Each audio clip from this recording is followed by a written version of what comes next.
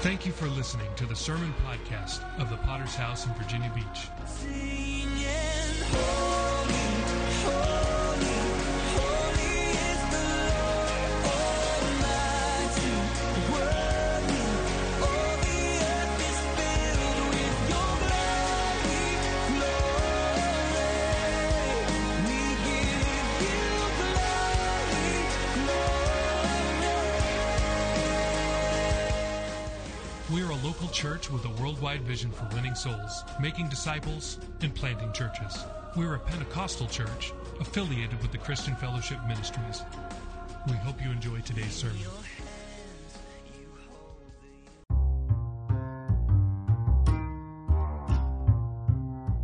Hello, faithful podcast listeners. Pastor Adam here.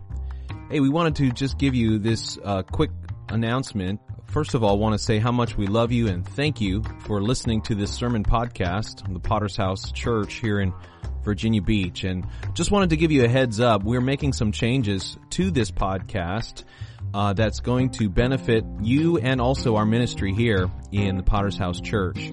So just to inform you, we've switched our podcasting host. It's a service called Anchor, and that has allowed us to receive and generate some income through the placement of a couple of advertisements during our podcast. So we just wanted to inform you of this change because going forward, you are going to hear one or two 30-second ads during each podcast sermon. So as a result of that small inconvenience on your part, it means that our church can monetize these podcasts, and also that means that we can receive some financial support so that we can continue the work of winning souls, making disciples, and planting churches. So we just wanted to say thank you again for listening. Thank you for subscribing. Thank you for sharing these messages. And thank you for your patience as we make this helpful change. We hope you have a great day. God bless. I want to talk to you this morning about faith. And faith is such an important part of our life for God. It's the beginning and it's the end of our relationship with God. But before I talk about faith, I want to remind you of one of the greatest frustrations in life. One of the great frustrations for me and for most people is people who are able to work but unwilling to work. Have you run into a few people like that? People who are able to work but are unwilling to work. We live in a generation where it seems like more and more people are struggling just to find a job, keep a job. And I don't know if that is only this generation, if that's been a problem in previous generations. But you know, the prototypical 30-year-old artist living in the parents' basement. Son, when are you going to get a job? You've already got a master's degree. When are you going to start working? Well, I'm still waiting for that manager's position. Well, I'm hoping that I can make money with my guitar. You know, and this is a frustration for many people to see that there are people able to work, but who are unwilling to work. This is much of the reason why that unless the Lord speaks to me and leads me to do so, why pretty much I don't give money to people on the side of the road. Sometimes God will speak and override that, obviously, if I feel the Spirit leading me. But, oftentimes I don't give money to those folks, and it's not because I'm a heartless monster. It's because many of them are choosing to live on the street. They're able to work, but they're unwilling. And so it's just a lot easier to stand on the side of the road and depend on the generosity of other people. And this is a great truth for life. Young people in this place should listen to that. Is that if you are able to work, then you should be willing also to work, and you'll be amazed at what this will accomplish in your life if you'll just simply have a willingness to work and to do something with your life. But while that is a very powerful truth, I want to apply that same truth to the arena of our faith. It is a powerful thing this morning to have faith in God. It is our primary connection to the supernatural. Without faith, we have nothing. How many believe that? And with faith, we have access to all things. But the Bible makes a very interesting point in the book of James, chapter 2, verse 20, where the brother of Jesus writes, "O foolish man, don't you know that faith without works is" what? Dead. Verse 22, "Do you see that faith was working together with his works? By works, faith was made perfect." Verse 24, "You see then that a man is justified by work and not by faith only." Verse 26, "As the body without the spirit is dead, so faith without works is dead also." James uses this incredible illustration of a body together with the spirit. God created us as physical and spiritual, unified together in harmony. That's what a human being is. And as soon as you separate your body from your spirit, you've got a major problem on your hands. Well, really, your neighbors do. Because once your body and your spirit are separate, that means you've died. And so it is with our faith that he says, in the same way, if your faith exists alone, in a vacuum, it's just in some theological compartment of your brain. Yes, I have a faith in some supernatural. But it does not produce any works. Then James, the brother of Jesus, says it is useless. It is dead faith. And I believe that such a faith is just like the man who panders on the side of the road. Able to work, but unwilling to do anything helpful or useful. Like the artist in Mama's basement.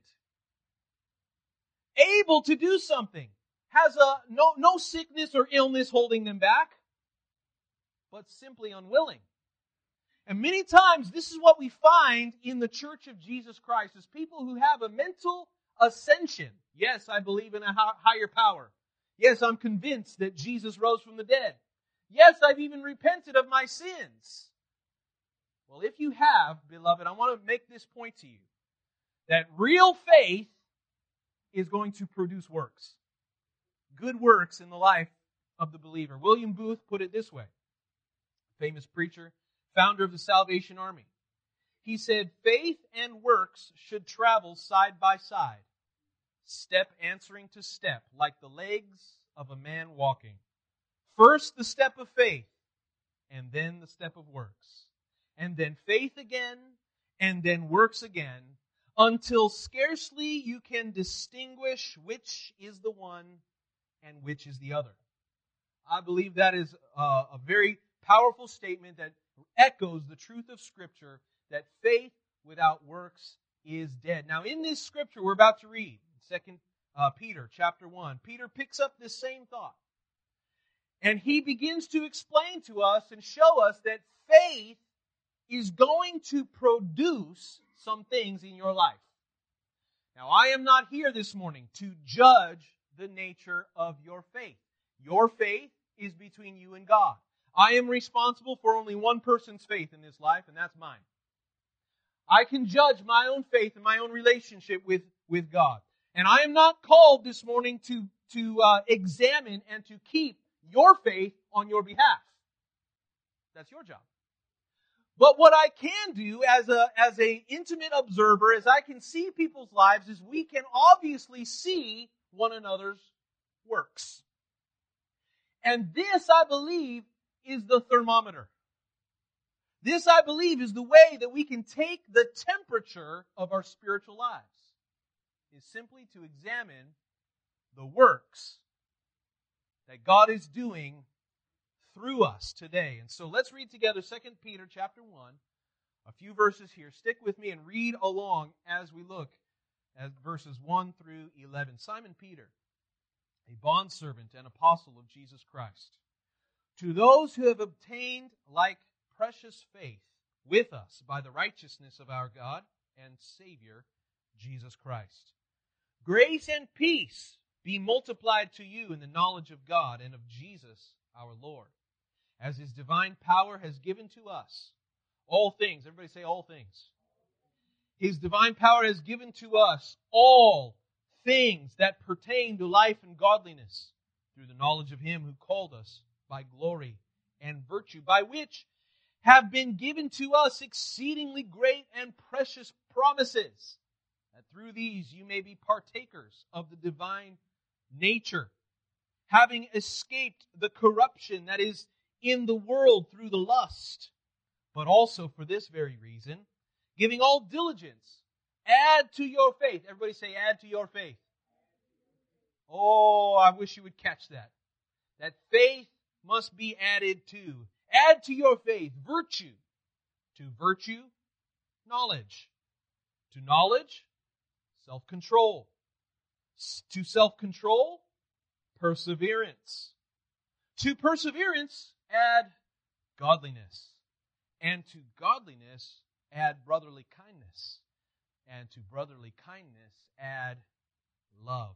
For if these things are yours and abound, you will neither be neither barren nor unfruitful in the knowledge of our Lord Jesus Christ. For he who lacks these things, listen, he who lacks these things is short-sighted, even to blindness, and has forgotten that he was cleansed from his old sins. Therefore, brethren, be even more diligent to make your call and election sure. For if you do these things, you will never stumble. For so an entrance will be supplied to you abundantly into the everlasting kingdom of our Lord and Savior, Jesus Christ. There's a lot to unpack here. Let's pray and ask God's blessing. Father, we come by the blood of Jesus, and we praise you for your work and your truth today. We praise you for your word, God, which instructs us in the things of godliness. I'm praying once again that you would challenge our hearts and that you would speak to us from your word. I pray, God, that you would find people in this place who are not only able to work, but willing to give our lives as a sacrifice, willing to do all that you've called us to do, and God, willing to see our faith added and growing. We thank you for the grace and mercy that you've shown in Jesus' mighty name. God's people would say, amen. This is a message I've titled, Faith Goes to Work.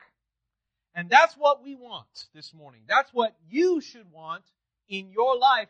Faith that is not on its own, but faith that goes to work. And firstly, I want to talk about obtaining our faith. Peter begins to unpack this in our scripture. How do we obtain this miraculous faith? I said right at the beginning, faith is our primary avenue where we communicate with God. Without faith, what does the Bible say?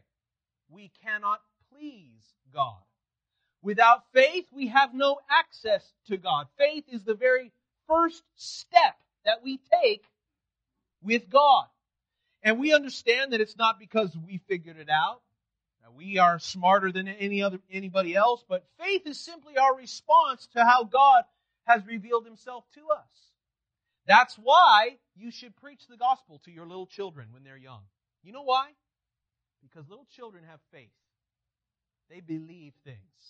If you tell them there's a big hairy green monster in the closet, they'll probably believe you. Because they have a childlike faith, and Jesus even began to compare us to children. He says, you ought to become like these little children because, why? Because children have faith. You can tell when somebody's growing up because they don't believe their parents anymore. They start to doubt, they start to question, they start to argue. They start that little God-given seeking of self-will and a spirit of slight rebellion as begin to question the world around them. And yes, that is a natural part of growing up. But Jesus says you ought to become like these little children who simply believe my word. This is how we obtain our faith. Look at our scripture in verse 1. He says, to those who have obtained like precious faith with us by the righteousness of our God and Savior, Jesus Christ. I love that Peter here, he is inclusive. He's not saying that I am an apostle, so I have a special level of faith. I got faith on level 11 here, and you little people that I'm writing to, you've got something, but I don't think it's faith.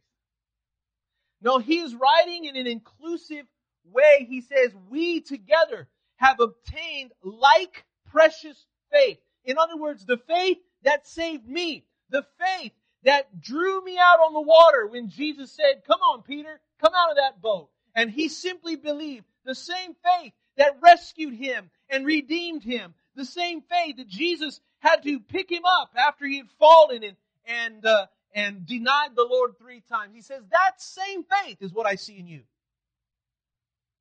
And here we are 2,000 years later.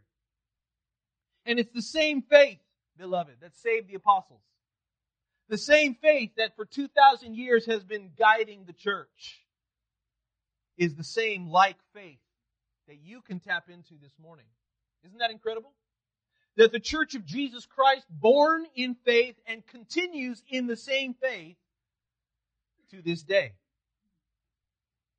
It's remarkable because you've never seen Jesus.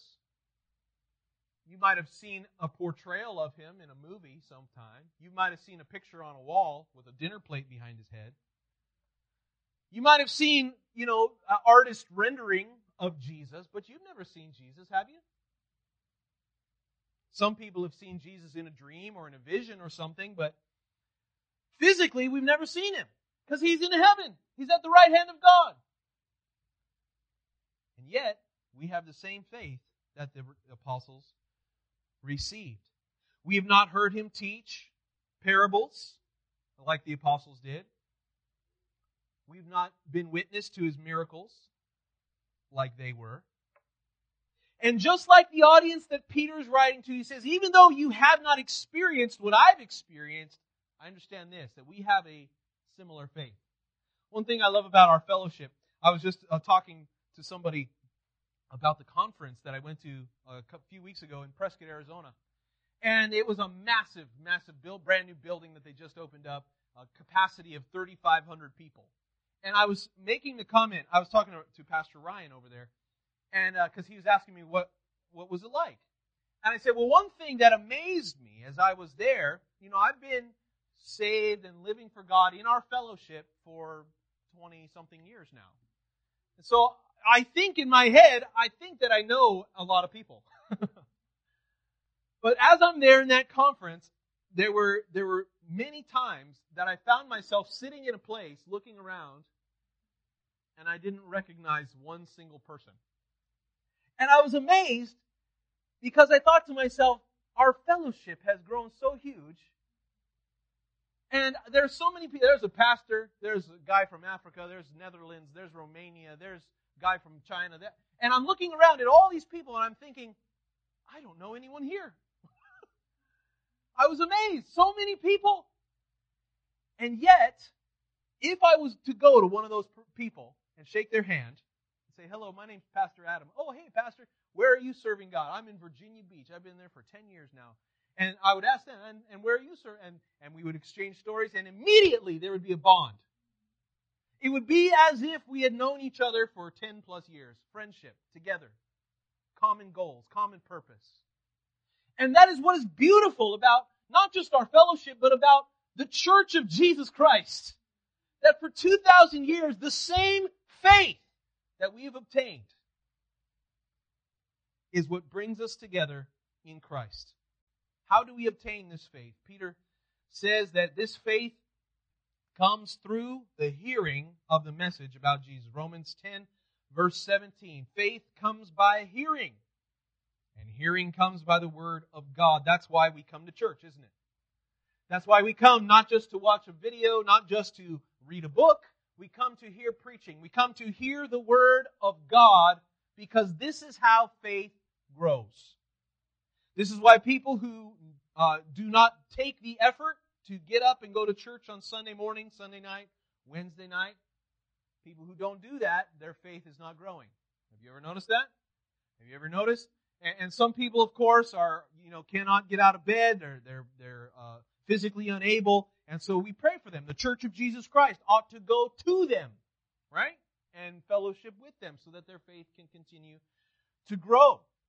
But in our generation, you see some people who just, I love Jesus, but I hate the church. Doesn't work. Doesn't work because together we are able to see our faith continue to grow because faith comes by hearing. Hearing by the word of God. Hebrews 11, verse 1. Faith is the substance of things hoped for, the evidence of things not seen. And without this faith, we cannot please God. Hebrews 11:6. Without faith, it is impossible to please Him. For he who comes to God must believe that He is, and that He is a rewarder of those who diligently seek Him. And we see that the end result of our faith, the reason that we can receive salvation is because of this faith. Just one chapter before, 1 Peter chapter 1, verse 9, says that receiving the end of your faith is the salvation of your soul.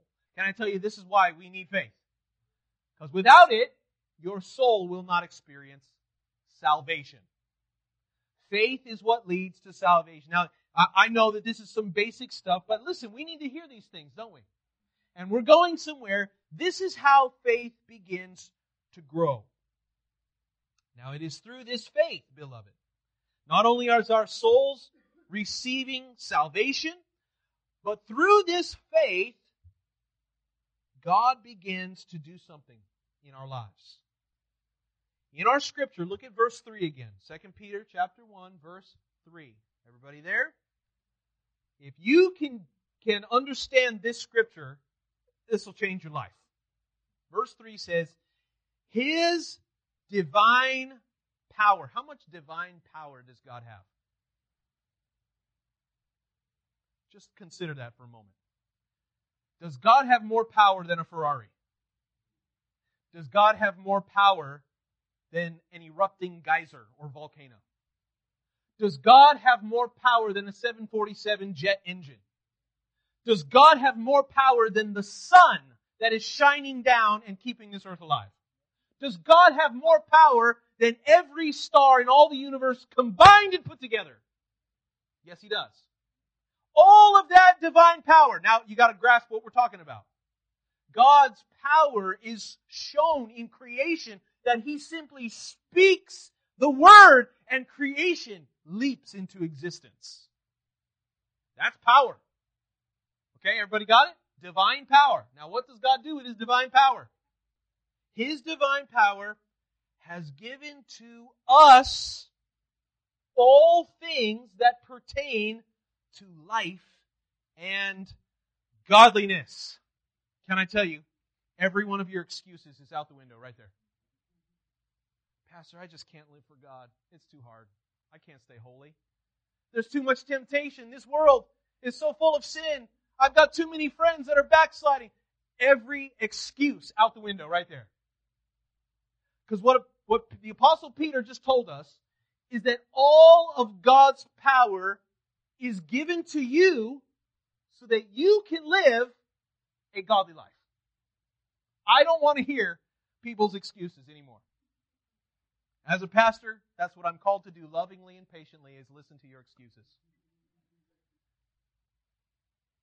But all of our excuses are gone with that scripture. I want you to say it out loud this morning with me. I have all the power that I need to live for God. Okay, now I want you to say it like you believe it. I have all the power that I need to live for God. That's right, you do. You have all the power that you need. And yes, this life is difficult, and yes, we go through things, and yes, there are disappointments and failures and setbacks. We live in an imperfect world. But at the end of it all, do you believe the Word of God or not? Do you believe that God has given us all things that pertain to life and godliness? It is through this faith that God gives us this power. And then he goes on to say in the next verse, verse 4, God has given us power. And He has also granted us promises. Everybody say promises. Read the scripture, verse 4. By which have been given to us exceedingly great and precious promises, that through these you may be partakers of the divine nature. Just to name a few promises that God has given to us. How about the promise of the Holy Spirit? The promise of God's Holy Spirit that lives in us and moves through us. It said right there in verse 4 that we have become partakers. Say partakers. Do you know what that word means? It means that we are together with God's divine nature. We are working together, that God has chosen to partner together with frail humanity. Oh, I wish you could catch this morning. We have become partakers of the divine nature. How does that work? Through the Holy Spirit. God sends His Holy Spirit to those who believe, to those who participate with God. And we have become partakers. And the promises. How about the promise that He will forgive your sins? It's a precious promise, isn't it? And if we will confess our sins, if we will repent, that He is faithful and just to forgive all of our unrighteousness. Isn't that a wonderful promise? That His mercy is new every morning? That God is not like the Muslim God who's angry with His followers? And you see that anger filters down into many of those people? Many of those who have rejected the God of the Bible and believe in Allah. And you know why? Because Allah is a God that you don't know. He's a God that could be very angry today. There's no forgiveness. There's no promise of justification. But the God of the Bible, Jesus Christ, He promises. You just call out to Him and He will forgive. How about the promise to hear our prayers? Sometimes it's hard to pray, and you know why? Because we're not sure if God is even listening. Sometimes it's just you feel like your prayers are bouncing off the ceiling and smacking you in the face. Why should I even keep praying? Is it doing anything? How about God has promised to hear the prayers of the righteous? That's a precious promise in the Word of God. How about the promise later on in this scripture, the promise of eternal life? Who deserves eternal life? I know I don't. I know you don't. And yet God has given us this precious promise that we can live forever with Him. How about the promise in Hebrews 13, verse 5? Promise that God will never leave us nor forsake us. These are the precious promises that are given to God's people this morning as a result of our faith. Now let's look secondly, that faith, it produces all of these wonderful things in our lives, but faith, according to our scripture, is not static. And what I mean by that this morning is faith is not something that should stay unchanged. Faith needs to be dynamic. Faith in your life needs to grow. This is one of the things in our lives that if you have the same faith that you had last year, then you are not doing what God has called you to do. If you have the same faith as when you were a new convert, your faith has not grown or matured, your faith has not gotten bigger or smaller, something is wrong. This is true in the natural. It's true in our children. If we see that a whole year passes and your child is not grown, we say something's wrong. Go to the doctor.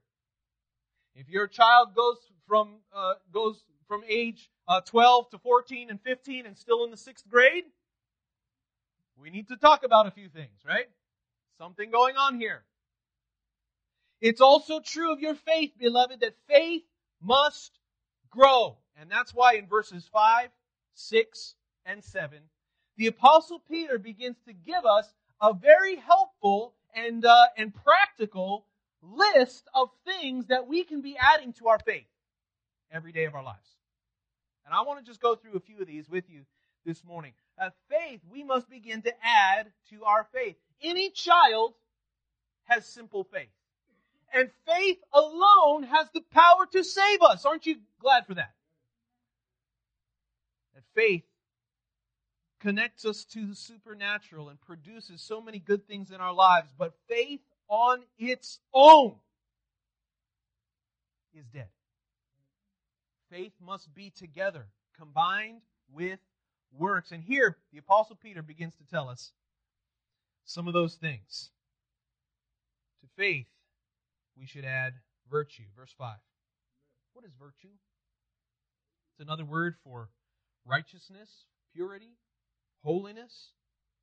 Virtue. It's a word we don't use too often anymore in 2019. Are you a virtuous person? Have you begun in your life, in your Christian walk, to pursue virtue? This is what is missing from so much of discipleship in Christian life today. We tell people that you must be born again. We tell people, yes, you have to believe God. You have to trust Him. You'll hear that preached in every church, but many churches don't take the next step of what do we add to our faith? Virtue.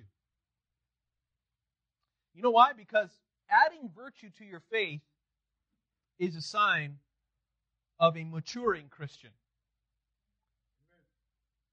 You remember when you were a teenager, I can remember so clearly, vividly, having this torn personality. Teenagers, the brain hasn't fully developed yet. And so they're torn between two worlds. The world of childhood, we're still dependent on mom and dad, not given to any responsibility, which is how it should be as a child. And then the world of adulthood, this desire and longing to be free from the constraints of the past, and there's this adolescent age where your personality is torn, right? And I can remember it so clearly. I can remember driving for the very first time. When I got my car, man, and I was for the very first time in my whole life driving down the road in my 1978 Chevy Beauville, piece of trash, but I didn't care because I was the only one in the car. And I could go wherever I wanted. That sense of incredible freedom, right? Amazing. And yet, I was still an adolescent. I was still dependent on mom for a lot of things, like a place to live, and food to eat, and a refrigerator that didn't have a lock on it. Amazing. And I can remember this struggle. And listen, I want to tell you, the reason I'm telling you about this is because I see the exact same struggle in many people's spiritual life. Now, you might be a grown adult. You figured out how to pay a few bills and how to have some responsibility in your life. But spiritually, I see so many people who are still spiritual adolescents. Still have the simple faith like a child, but that faith needs to grow. Needs to advance. Needs to move forward. Needs to move out from mom's basement. Get a job. Faith needs to get a job. And the first job is virtue. We read in, I believe it was in Ephesians, this is the will of God, your sanctification. Our first order of business is to figure out what sins are besetting us and to do all that is in our power to be rid of them. That's what virtue is. Okay? So we add to faith virtue. Wow, what an incredible move that, yes, from our simple faith that connects us to God, we take the next step. God, I want to be virtuous. I want to be righteous. I want to live for God. I want to think clearly. I want my mind to be renewed. And what do we add to that? To virtue, we should add knowledge. Everybody say knowledge. Oh, knowledge. Now we got to be careful about knowledge because knowledge is about information. And some people think that just because you have a lot of knowledge means that you also have faith and virtue, but that is not true. Universities are full of pandering young grown-ups, young people who are filling their minds with information, but they think they're smarter than everybody else, but they don't have faith or virtue. So what I'm saying is that knowledge on its own, see, any one of these on its own, apart from the rest, is not helpful. Knowledge on its own can give you a sense of pride. Look down on everybody else. Oh, all you little people that don't have college degrees. Foo on you. I know a guy that he was in our youth group when we were teen leaders back in Chandler. And today he became a professional student. You know anybody like that? He was in school forever. You know, he got a master's degree and he got a doctorate, and now he's a professor in the university. He just never got out of university. He's still there to this day. And so, it's a very smart guy, very smart kid. He's got a lot of knowledge. But you know, when it comes to spiritual things, he's an idiot. He's addicted to alcohol. He's sleeping around with all kinds of things that, from what I hear, a lot of people don't like him. And so it's possible to have a lot of knowledge, but to work against you. But when we will do this, listen, when we will add to our faith virtue, and we will add to our virtue knowledge, wow, this can be such a helpful thing for your life. What is knowledge? It is information about how to live for God. It is common sense. That's so lacking in our generation. Common sense isn't common anymore. But that's what it means. That's our discipleship should include learning. That many times the disciples would just sit around and listen to Jesus talk, letting that information go into their brains. Thinking about things. You know, God gave you a big noodle between your ears. You ought to use it. You ought to learn some things. You ought to study a few things. Study the Word of God. Figure out what you believe. Add to your virtue knowledge. And to knowledge, here we go. Your favorite. What do we add to knowledge? Self-control. Self-control. I want to eat the entire bowl of pasta, but instead I'm only going to have one serving. I want to eat the entire gallon of ice cream, but I'm only going to have 2 cups, like it says on the serving size. Half a cup of ice cream. I want to flirt with that woman, but I'm married, so I'm not going to do that. Self-control. I want to take that thing that's just sitting out there on the desk. Nobody's watching. That envelope full of cash, nobody would miss it. But I'm a Christian, so I don't do those kinds of things. That's called self-control. Parents, that's what you need to be teaching to your children. Hopefully, by the age that they leave your house, you've taught them enough self-control that they don't go to jail.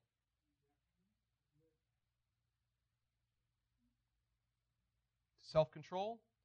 What do we add to that? Perseverance. You know what perseverance means?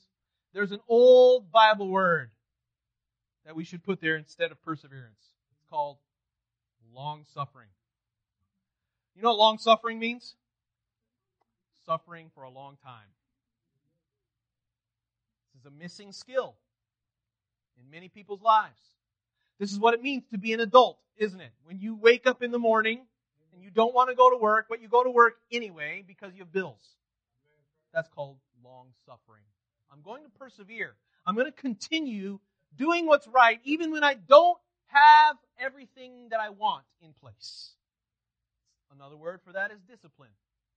I'm going to keep praying even when I don't see results. I'm going to keep evangelizing even when I don't see people get saved.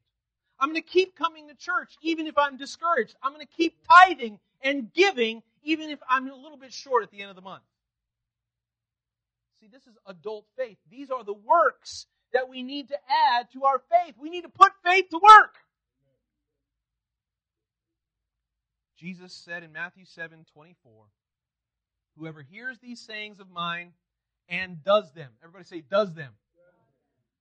I will liken him to a wise man who built his house on the rock. You know why Jesus said that?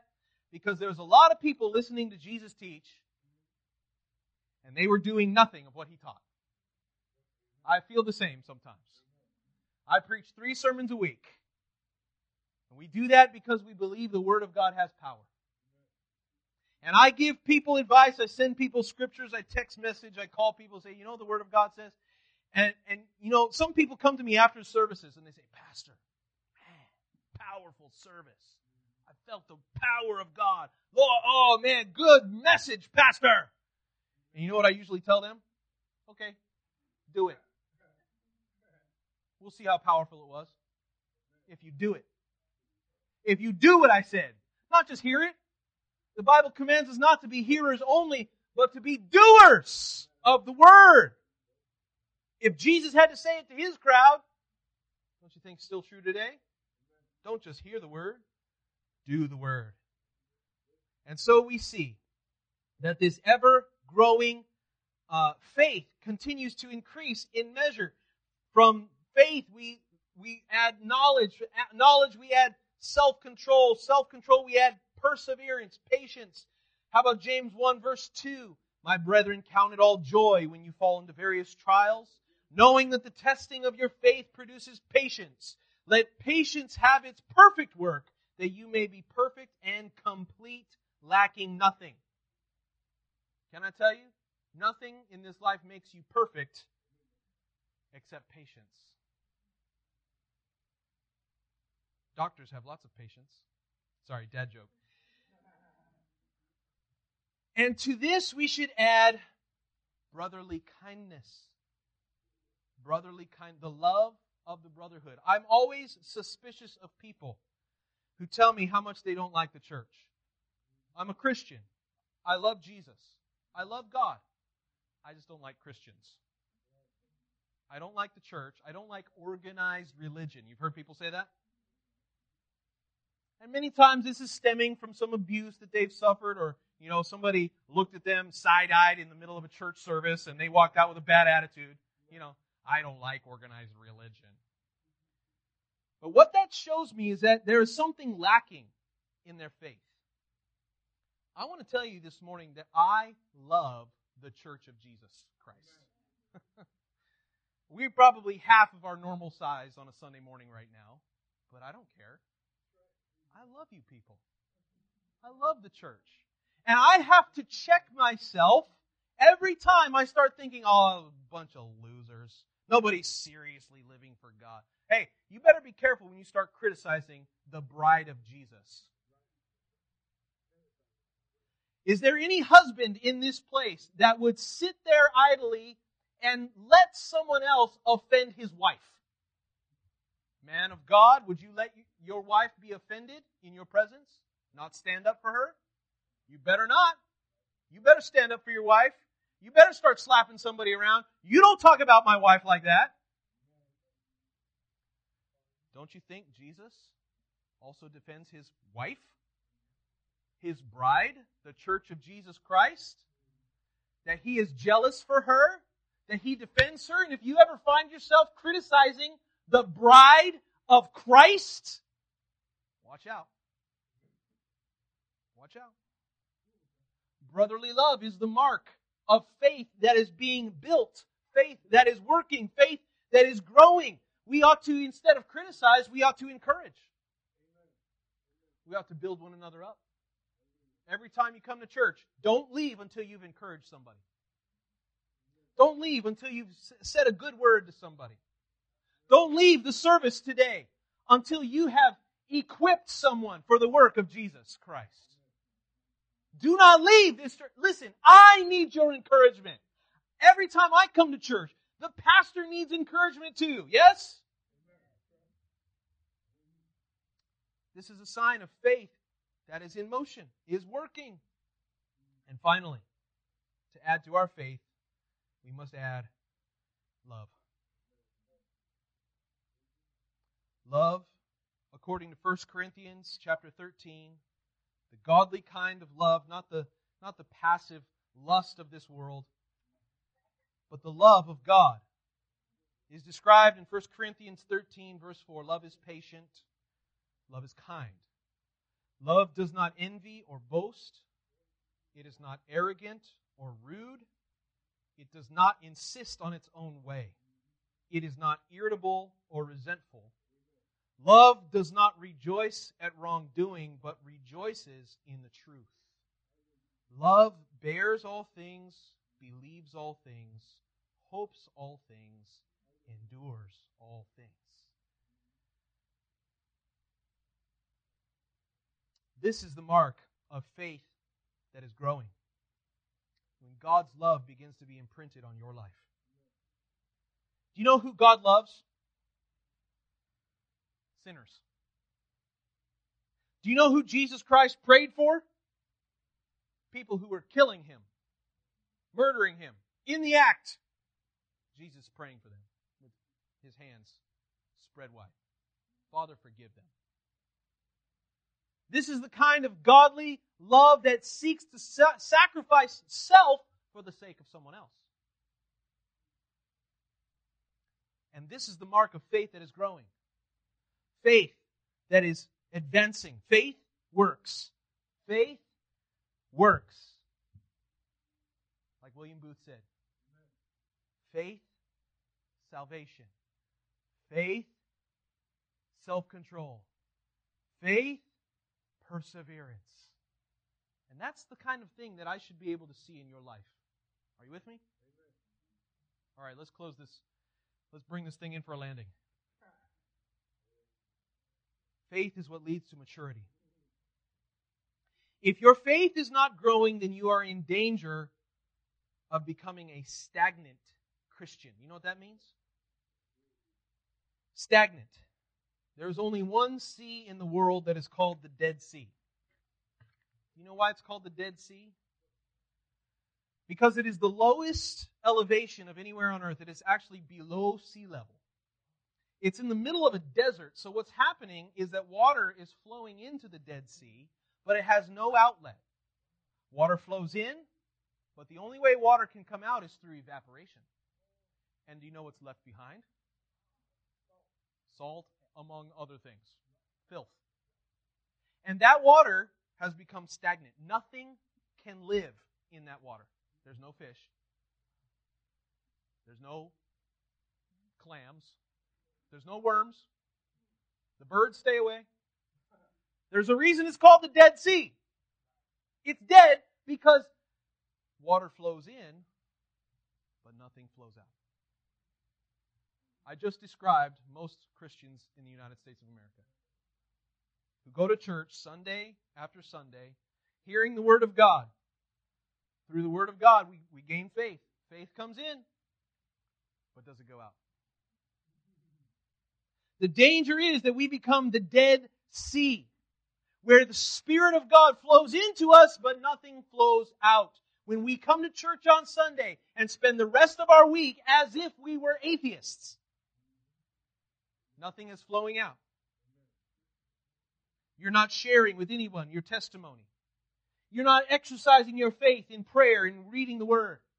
You're not persevering. You're not giving. You're not doing all of these things we just talked, adding to your faith virtue. You're not practicing holiness. You're giving in to every temptation that comes along. And what happens is we become like that Dead Sea, stagnant in our faith. This is what happened to the church in Laodicea we talked about last week. They become lukewarm. They're just not excited anymore. And we become so ineffective. And the only example that we are setting forth is a bad example. Some people say, that's my ministry, Pastor. I'm here to serve as a bad example. Don't be like him. Thank God for him.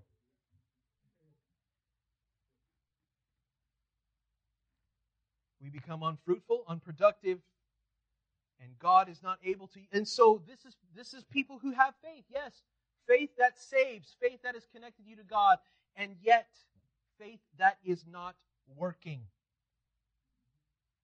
We've become stagnant. 2 Timothy chapter 3, verse 7. Always learning and never able to come to the knowledge of truth. Now, the last thing I want to share with you is the reward to those who put their faith into practice. Look at verse 10 of our chapter, 2 Peter, chapter 1, verse 10 and 11. Therefore, brethren, be even more diligent to make your call and election sure. If you do these things, you will never stumble. For so an entrance will be supplied to you abundantly into the everlasting kingdom of our Lord and Savior, Jesus Christ. Did you hear that promise in verse 10? If you do these things, you will never stumble. There is a brand of Christianity that defends wickedness. There is a brand of Christianity that is loose with morality. It says, oh, just let people live. Don't be the Holy Spirit. Don't get involved. And I understand where people are coming from. Judge not, lest ye be judged.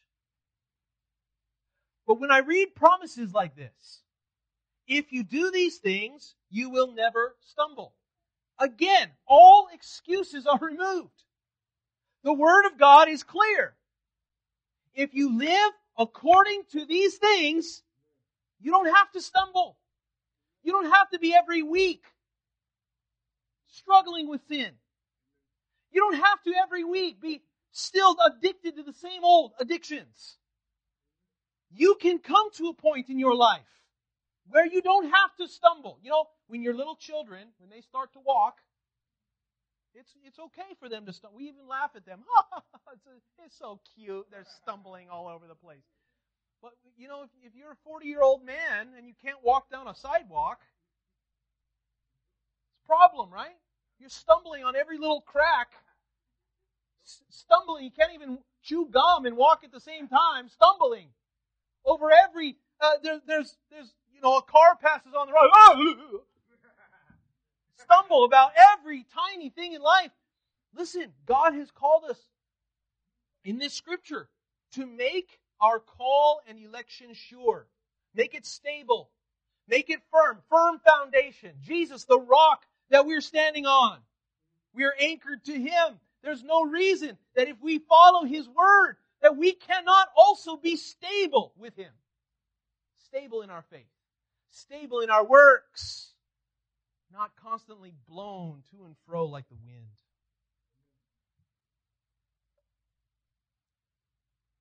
Be diligent to make your call and election sure. And when we do these things, beloved, let's close with that last promise that's given in verse 11. For so an entrance will be supplied to you abundantly into the everlasting kingdom of our Lord and Savior, Jesus Christ. When we pursue this life, this is why Christianity is it's the one thing that really matters. Because you can't say that about anything else in your life. You know, if you keep your budget perfect every month, it still will not supply you an entrance into the everlasting kingdom of our Lord and Savior, Jesus Christ. You know what I'm saying? If you keep your body in top physical condition, right? And if you did that for your whole life and that's all you did, that would not provide you entrance into the everlasting kingdom of our Lord and Savior, Jesus Christ. If you became the model citizen, if you performed your duty to vote and cleaned up the streets and helped the neighbor in need and you did all these wonderful things, but you didn't do all these things that Jesus talked about, that would not provide for you an abundant entrance into the everlasting kingdom of our Lord and Savior, Jesus Christ. What we are doing this morning is part of the process that is leading to our eternal life. And that's why it matters. That's why church matters. That's why tithing matters. That's why being faithful to the house of God matters. And even though we've got a whole bunch of people missing this morning, you know what? Every single one of them, they told me before they left, Pastor, I'm going to be out of town. And so I just want to make sure that you know I'm not missing because I just forgot to wake up that morning. But because I'm going to be out of town, visiting family, this, that. They were faithful. They're accountable, right? Thank God for that. This is people who have a vision. Because we understand that this is what is leading to the everlasting kingdom. See, I want to tell you that God is not afraid to bribe you. Sometimes we look down on parents if they're constantly bribing their children to get them to do things. But when you look at Scripture, God is kind of bribing us. He's dangling in front of us the promise of eternal life. Just do these things and you'll live forever. Just live for me. Add to your faith virtue. Add to virtue knowledge. Add to knowledge. On and on it goes. If you do these things, make your call and election sure.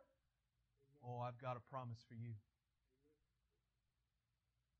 Entrance into an everlasting kingdom. Have you ever gotten entrance to an exclusive place? Have you ever gotten entrance? I remember just a few weeks ago when we were going through the Congress building. We're going to take a tour of the Capitol building with Pastor Mitika and Lily. And they have a system of appointments. You got to make an appointment before you go. There's a limited number of people that can go through there. And as we're approaching the entrance to the place, I've got my phone out. I've got the little barcode on there. And there's a person standing at the desk. He said, "Did you make an appointment?" Yes, I did. And I was provided entrance into a crumbling foundation, into a human institution that has a really nice building on the outside. But I want to tell you, what we're talking about this morning is not entrance into the Capitol building, not entrance into a White House, not entrance into a nice party. Everlasting kingdom. Now that's exciting. And I want to encourage you, put your faith to work this morning. Let's bow our heads and close our eyes as we bring this service to a close once again, and as God begins to speak to us.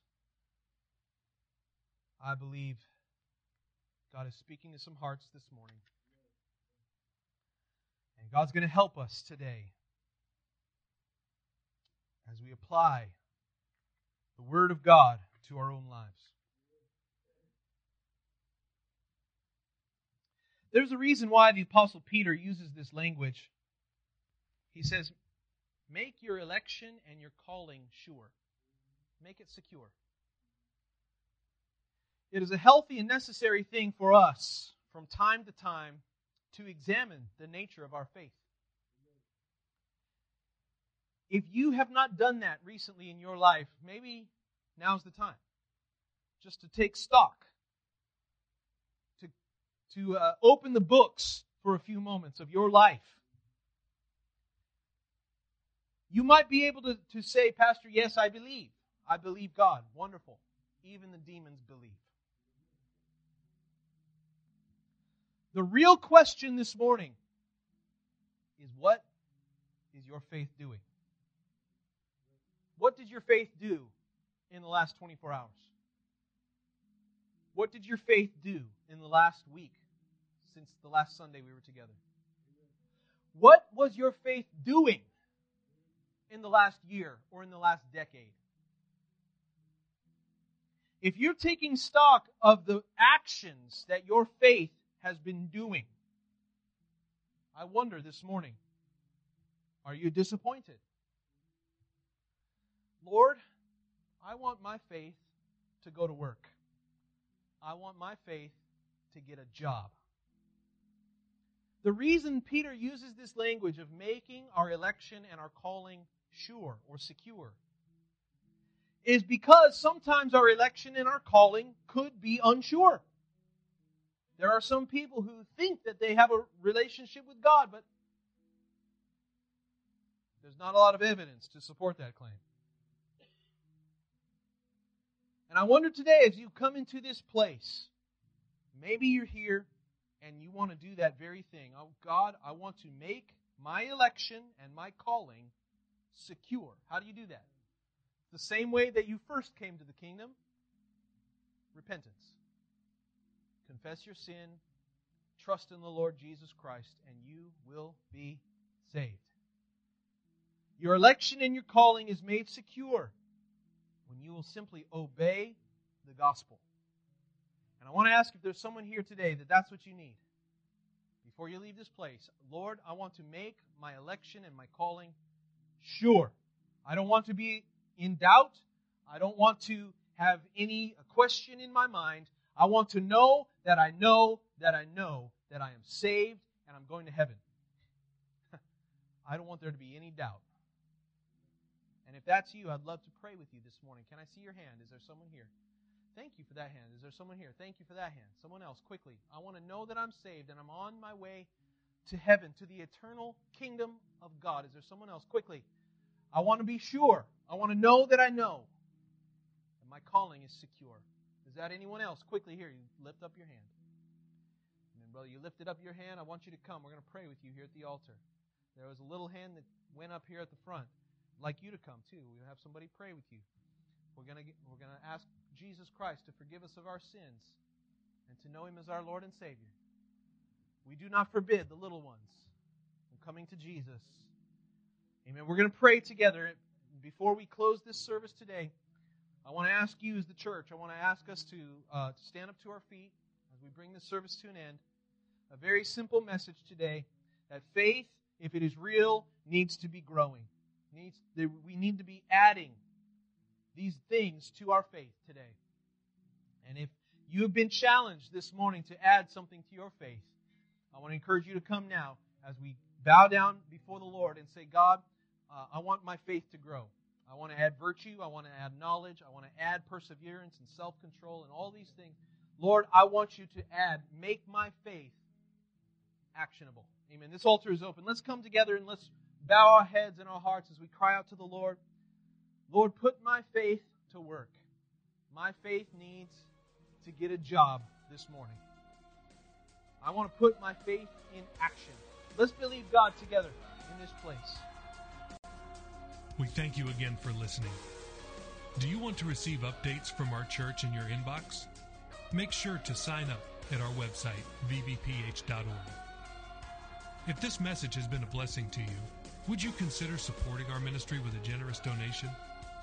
Please visit our website at vbph.org and scroll down to find the Give button at the bottom of the page. We would be so grateful for your support. Until next time, love God and love people.